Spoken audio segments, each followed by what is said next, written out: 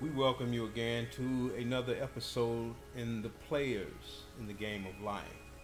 Today we present to you Can I Still Be Saved? The introduction. I find that the Apostle Paul, a true player in the game of life, in my opinion, was and is to this very day one of the most instrumental in the demonstration of a saving faith and the proclamation of the gospel's love, grace, and mercy, second only to our Lord and Savior, Jesus the Christ. I can think of no other any better suited to answer for us, can I still be saved? Paul, through his education, social status, and practical experience in life, Saul of Tarsus, became not on his own the Apostle Paul, the author of some of the New Testament Bible letters, a witness for Christ, and teaching us in this day and age that the struggle is real. In the context of almost all the past podcasts, there has been reference to or from the Apostle Paul's letters found in the New Testament. But there are a few things that we today can learn from the life of the Apostle Paul. First, we are shown, and I have come to believe, that God can save anyone.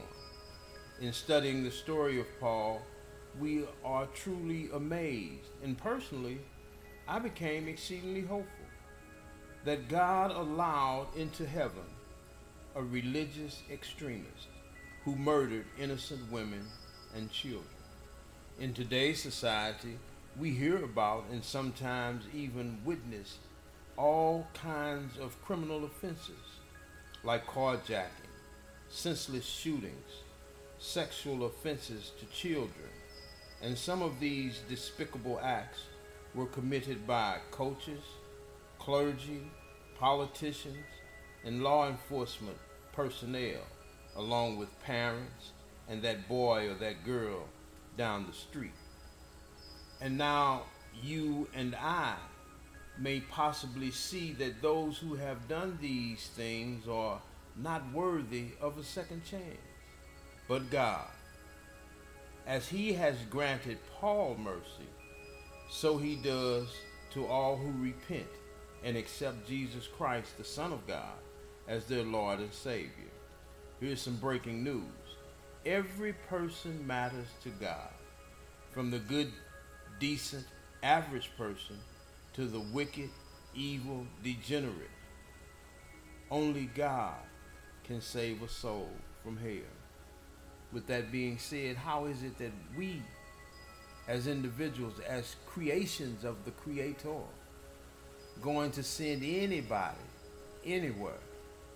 I don't have a heaven or hell to put anybody in. That doesn't give me the right, or because I carry a Bible and know the Word of God, that doesn't give me the right to condemn anybody. Second, the study of Paul's life reveals to us today whoever will can be a humble, powerful witness for Jesus Christ. Paul was not afraid to share with others what the Lord had done for him. He spent the remainder of his days, from conversion to martyrdom, working diligently for the kingdom of God. The Bible tells us that the work is plentiful, but the labors are few. The laborers are few. There are times when we have a job to do, but we won't do it. All the blessings that you have been bestowed upon, or that has been bestowed upon you, all of these good things that have happened to you, all the things that you were saved from, do you actually share them with somebody else outside the church? Or do you wait till you get inside the church and start telling people, or you get on the phone to brag about it? But sometimes all God wants us to do is share the goodness and the mercy and the love that he has shared with us and that he's given to us. Oh, it's a beautiful thing when we start seeing how people share the Word of God and share their experiences with other people. We may bring people closer to Christ. Sometimes the only Christ some people may see is the Christ in you. I believe with all my heart there were moments in Paul's life where there were times of struggle. In fact, one of his letters, he wrote this: "For the good that I would, I do not, but the evil which I would not, that I do." Have you ever found yourself in that position? Saved, sanctified, baptized, and filled with the Holy Spirit? Have you ever found yourself doing something that you knew good and well you wasn't supposed to do? Have you ever found yourself saying something to somebody that you shouldn't have said? I said once, have you ever felt like cussing somebody out that really had it coming? The struggle is real, my brothers and sisters, no matter how it may manifest. Yet in spite of his hardships, his sufferings, yes, and the struggles, Paul knew the outcome of a life well lived for Christ. There are, I believe, maybe at least 2 or 3 people that are listening to me right now, other than myself, that can relate to the love, the grace, the mercy of God. Oh, and let us not forget or fail to mention his forgiveness through Christ Jesus, made known to us by the Holy Spirit. Have you ever been forgiven by God? But don't get it mistaken, and this is coming up in the later podcast. Just because we've been forgiven for something doesn't mean that we still don't have to deal with the consequences of our choices. Forgiveness, yes. Some people say it means to forget about it, but it's like it's been forgotten because you don't throw it up in somebody else's face. You know, I don't know if anybody out there has ever had the propensity to mention things over and over again because it would put pain, or you want to stab somebody in their conscious mind or in their heart for the things that they've done to you. But I'm quite sure there's at least one person out there. In fact, I know there's one person here that has even thought about it. Amen. Now you know enough about me to know this, that I'm going to say it. So I'm going to say it now. We are here at the Players in the Game of Life, not trying to get you to think like us. We just want you to think, period. Just think a little bit higher than mediocrity. And then ask yourself a question. What if I'm right? Finally, from an older player in the game of life, in whom we will soon formally introduce to some and refresh the memories of others. I'm talking about King David, who wrote, "My cup runneth over. Surely goodness and mercy shall follow me all the days of my life, and I will dwell in the house of the Lord forever." Now, when your cup runs over, that's filled with the blessings of God, with the love of God, with the mercy of God, with all the things that God has done for you. After your cup has been filled up, don't run and get another cup and fill it up. Let somebody else come and you fill their cup. Let that that's being the overflow from you go to somebody else. Using my sanctified imagination, I can picture Paul reading these words from David, and he in turn shares his story, so we may be encouraged and trust in our Creator. Learning from Paul's story, one can, or let me say, anyone can, surrender completely to God, as Paul did, and still have struggles. Yet Paul's cup runs over so we may set ours under his, as we too receive from on high.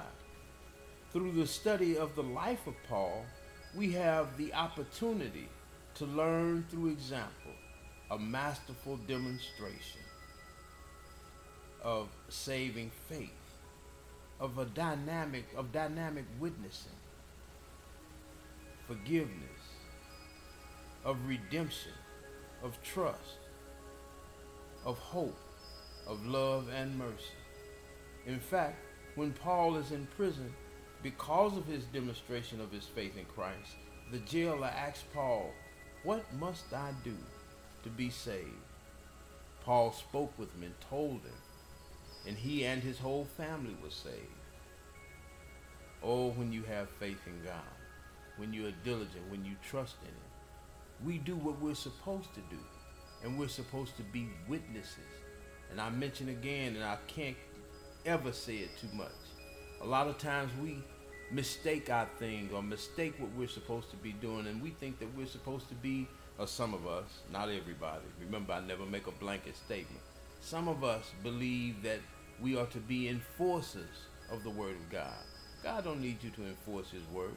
God has been handling this way before you came on this earth. I'm 3 times 21 and some change, and I know good and well God has been here before me, and He's been handling things all along. Let me share this truth with anyone that will listen. Yes, the struggle is real, but so is God. I wish I could tell you all the good things that come from serving an all-knowing and all-powerful and always present God, a loving, faithful, and forgiving Father. He can make a way out of no way. Talk with Him. Trust Him in that situation or circumstance. He knows that the struggle is real. Nothing, I mean absolutely nothing, takes Him by surprise. Next week, I want to continue with the story of Paul and how he carried his witness and Christ's teaching to the sinful church of Corinth. That's right. Christ said, "I'm coming back for a church without spot or wrinkle." Do you know of any? Any church without spot or wrinkle? He didn't say I was coming back for a denomination. So just because you're a Baptist, you think that you got the only way or the only thing to God. I'm not going to say the only way. We'll get into that one too a little bit later. Don't think for one instance that Lutherans aren't going, and we don't know who's going. You're not the one standing. I'm not the one standing at the gate letting people in. In fact, I guarantee you that when some of us get to heaven, we're going to wonder where the people that we thought was going to be here aren't here. We may even wonder why we made it or how we made it. I want you to share this podcast with a friend, a co-worker, a family member. Have a conversation. I would love your input. Subscribe. We welcome all. Whosoever will listen, wherever you get your podcast. Try Amazon Music or Spotify. Talk to you soon, if it be God's will.